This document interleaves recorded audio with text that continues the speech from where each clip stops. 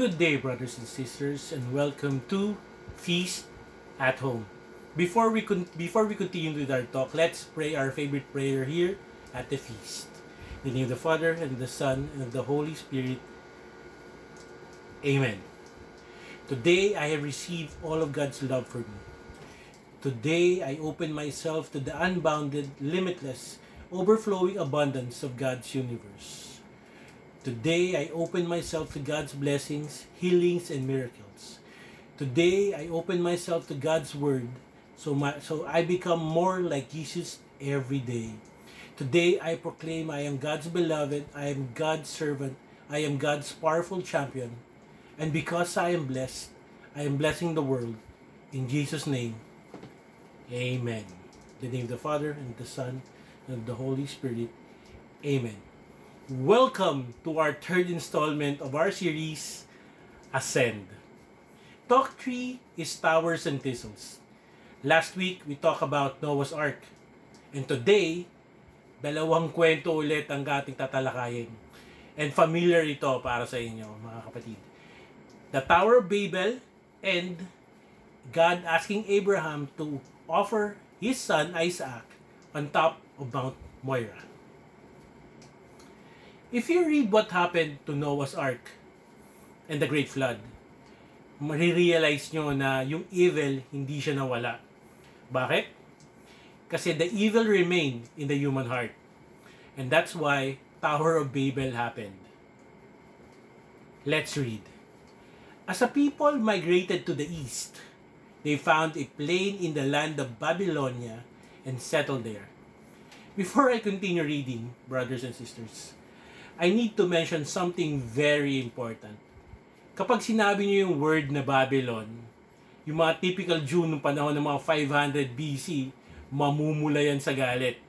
Kasi, ang Babylon represents everything that is evil. Kaya galit na galit sila kapag nagsabi ka ng salitang Babylon. Remember that Genesis was written during the Babylonian captivity.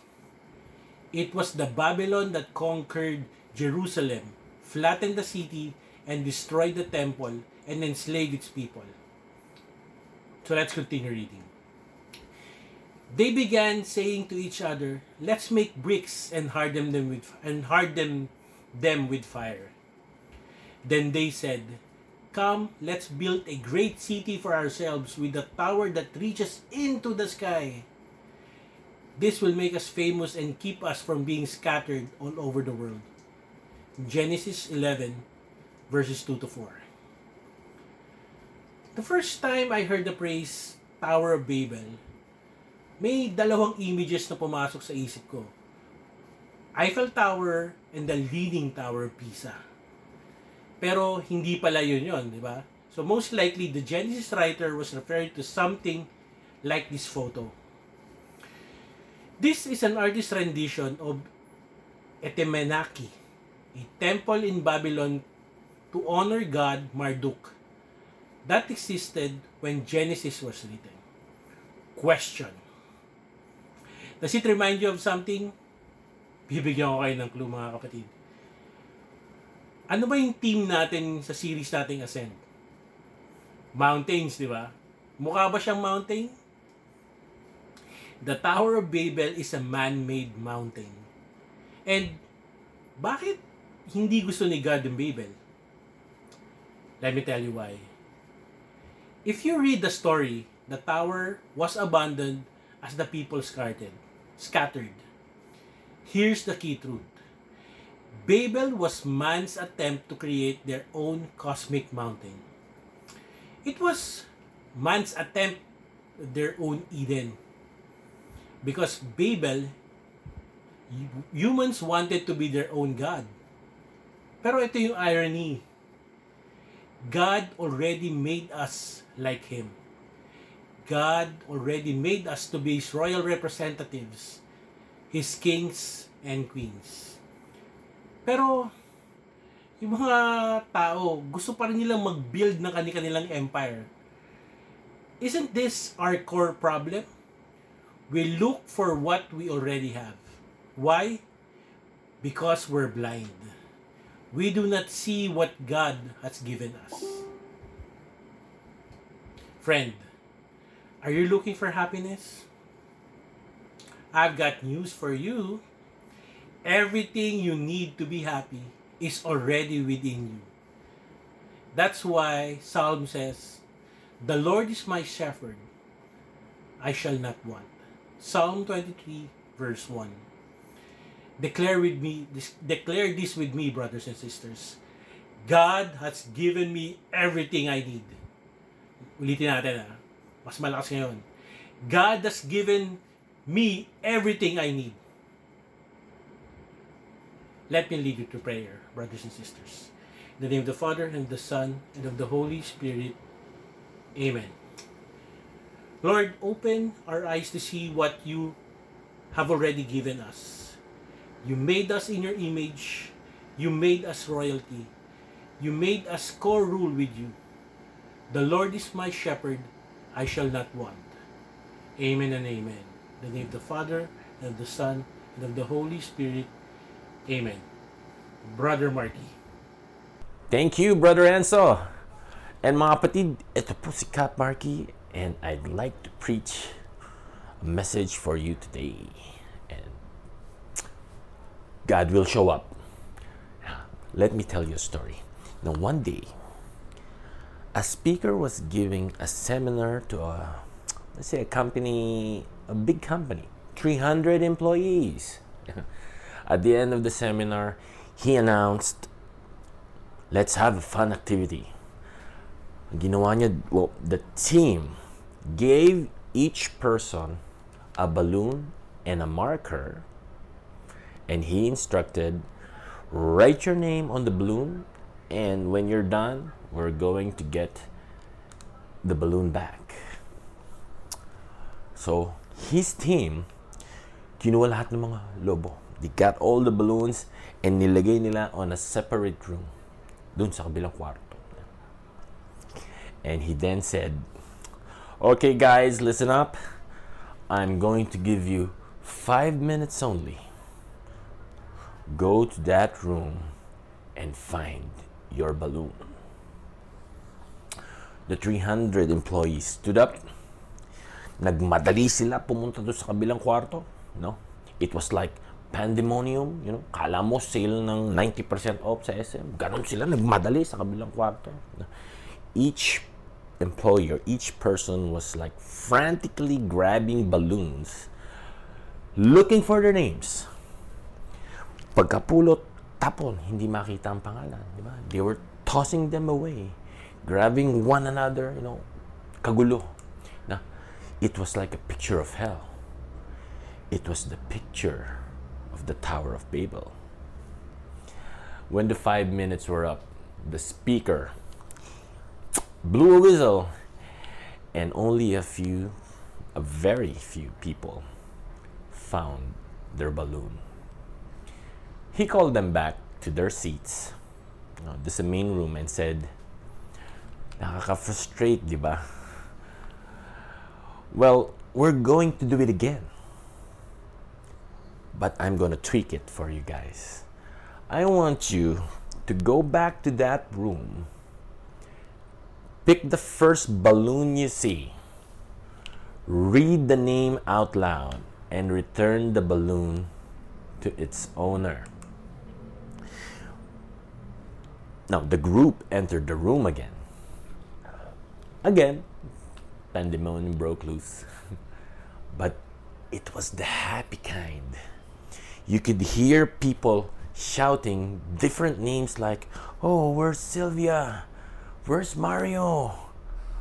Where's Carl?" And someone says, "Sylvia's over there. Oh, Mario's at the back. Oh, I'm here. Thank you so much." Now, in 5 minutes, everyone was holding their own balloons. When his audience settled down, this speaker, he said, "Here's the big lesson. When you try to search for your own happiness, you won't find it. But if you try to help others find their happiness, you will too." As a preacher, well, let me add a spiritual message to that. When people serve others and forget themselves, God shows up. God provides all that they need. The multiplication of bread and fish happen. The first time the 300 people or employees were trying to get their own balloons, that was like Babel. Kakagulo. No? Babel was the mountain of ego, pride, greed, selfishness. That's why Babel was the anti-Eden. In Babel, everything flowed inward. But in Eden, everything flowed outward. Again, in Babel, everything flowed inward. But in Eden, everything flowed outward. Remember the streams of Eden? They poured down the mountains to water the whole earth. Mataas, di ba? Mataas ang Eden. God designed blessings to flow outward. Again, God designed blessings to flow outward. God designed you to flow outward. He designed you to live a generous life. Try it. Give without expecting, walang expect anything without getting anything in return. Yung walang babalik sa'yo. Let this be your fundamental orientation.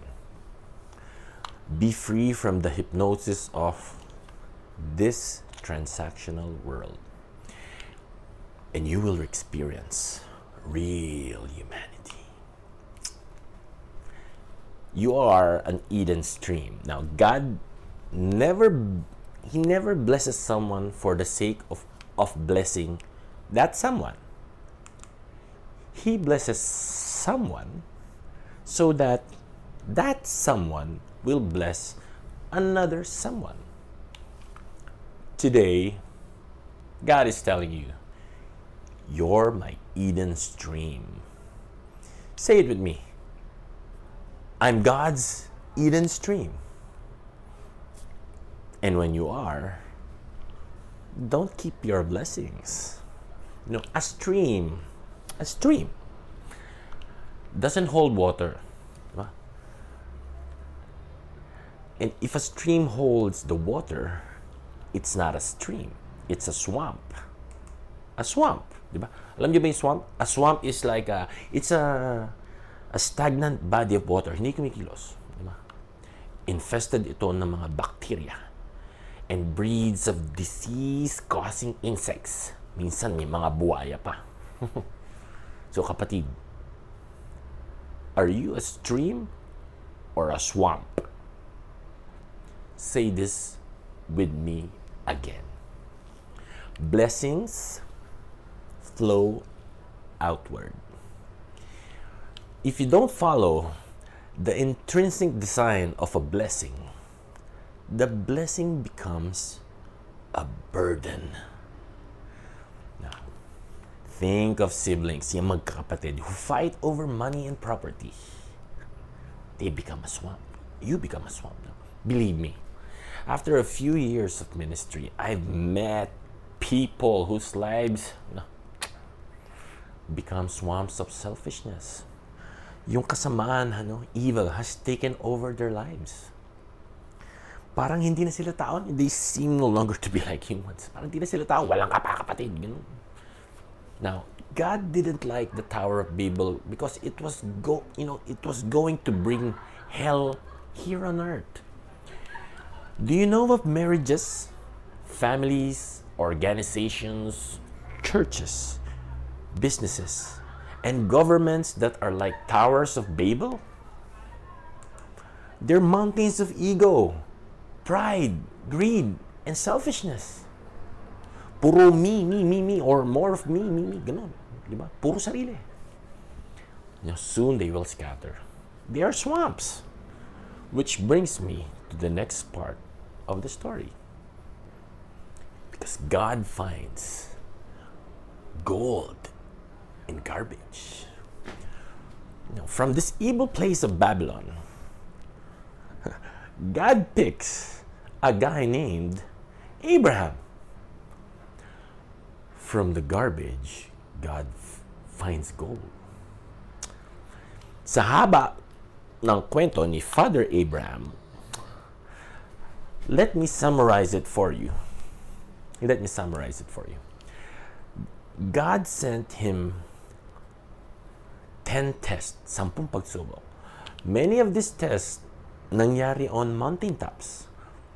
May pinasa naman siyang mga test, pero sumablay din naman siya. May mga sablay, he had mistakes. Nung sumablay siya, when he failed big time. Sablay. Well, ito na lang yung two horrific failures niya. Number 1, Abraham was such a coward, duwag. In order to save his own skin, he lied and placed his wife in grave danger. When he felt God was delayed in answering his prayers, he took matters into his own hands. Anong ginawa niya? Nabuntis niya yung slave. He impregnated his slave. Diba? Only to abandon her and their baby na mamatay sa desyerto. Diba? Lord have mercy. Abraham was not, he was not a good example. He was not a nice fellow. Yet, God chose him. God never gave up on him until he finally changed. Mga kapatid, may I preach to you today? Well, perhaps, like Abraham, ang dami mong sablay sa buhay. You made a lot of mistakes. You think you're garbage? Salot ka sa lipunan. But our God specializes finding gold in the garbage. God will never give up on you. Kaya, naalala niyo ba yung how the Babel people were building their tower to be famous? Now, in another Bible version, it's translated like this. Verse 4. So that we may make a name for ourselves. Now, freeze that frame. Freeze that. Diba? Balikan natin yung mamaya. Now, as we read what God told Abraham, now, who was Abraham anyway? Abraham was a no-name guy, God told him in chapter 12, verses 1 to 3. Let's read it. Go from your country, your people and your father's household to the land I will show you. I will make you into a great nation, and I will bless you. I will make your name great, and you will be a blessing. I will bless those who bless you, and whoever curses you, I will curse. And all people on earth will be blessed through you. Did you see that? The blessings are designed to flow outward. God was creating his Eden streams again.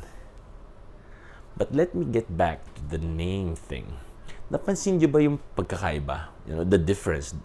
The people of Babel wanted to make their name great. Mga pa-famous. But God told Abraham, I'll do that for you. Babel people were looking for their own names written on their own balloons. Going back to the balloon story. God said, don't think about your name. Don't think of your balloon. I'll give that to you. Just serve others. As we move to the most important part, pinaka-importante, of the Abraham story, I'll be asking you 3 powerful questions. Question number 1. Do you believe that God will show up? Because in test number 10 of Abraham, yung pinaka-importante na test, God asked him to offer his son Isaac. And they climb up the mountain called Moriah. Nung paakit na sila while climbing, Isaac asked him, like, Dad, we have the fire, we have the wood, but where is the sacrifice? Sinagot siya ni Abraham, God will provide. Well, yung literal na translation in Hebrew is God will show it, which is connected to the meaning of Moriah. Moriah meaning the mountain of seeing. Well, let me share this. Here's the Bo Sanchez translation. God will show up. God will show you He's there. When you think He's not there, He is. When you think He's not listening, He is. And let me ask you this first question again. Mga kapatid, do you believe God will show up in your life? The second question, can God work with you? When Abraham was about to offer Isaac, sasaksakin niya na si Isaac. An angel stops him, and Abraham passes the test. Why? Ask me why. Tanong niyo kung bakit. God wasn't asking for Isaac's life. God was asking for Abraham's trust. Bottom line, he didn't eat from the tree of knowing good or bad. Abraham, he did not decide what was good or bad. He let God decide. And that's the kind of human God can work with. That's the second question, mga kapatid. Can God work with you? Third and final question. Will you hold on or will you let go? Now, Abraham passed where Babel failed. In Babel, they held on to their blessings for themselves, mga makasarili. In Moriah, Abraham gave away his greatest blessing, Isaac. He let go, expecting nothing in return. Diba? Naging Eden stream siya. Hindi siya naging Babel swamp. And when he did, the blessing multiplied. And Abraham became the father of many nations. So here's my question. Will you hold on or will you let go? Will you be selfish or selfless? From the Thistles, Abraham, may nakita siyang ram, the substitute for Isaac. 1,000 years later, King Solomon the Wise, on the same spot of Moriah, he builds the Holy Temple of Jerusalem, where daily sacrifices were made as an incomplete substitute for sins of the people. And another 1,000 years later, just a few meters from the same spot, the greatest sacrifice in the history of the world was made.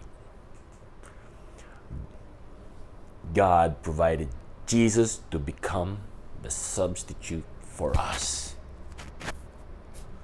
God showed up in Eden, in Ararat, in Moriah, and Calvary. Mga kapatid, God will show up. God will show up. And may your prayers and dreams come true. Let's pray. In the name of the Father, and of the Son, and of the Holy Spirit. Amen. Almighty Father, we thank you, Lord, for this wonderful message that you have for us. Lord, we thank you, Lord, for always showing up in our lives. That's why, Lord, we ask that you continue to make us feel your presence every day, especially in these times. Lalo-lalo, Lord, sa aming mga pagsubok. Lord, teach us, mold us to be better sons and daughters for you. And Lord, today, we will claim it, Lord, in every day of our lives, that you will always show up. And Lord, all of our dreams and those plans that we have, Lord, merge them. Show your plan for us. And always make our dreams come true, O Lord. In the mighty name of your Son, Jesus Christ. Amen, amen. In the name of the Father, and of the Son, and of the Holy Spirit. Amen. Mga kapatid, God will show up.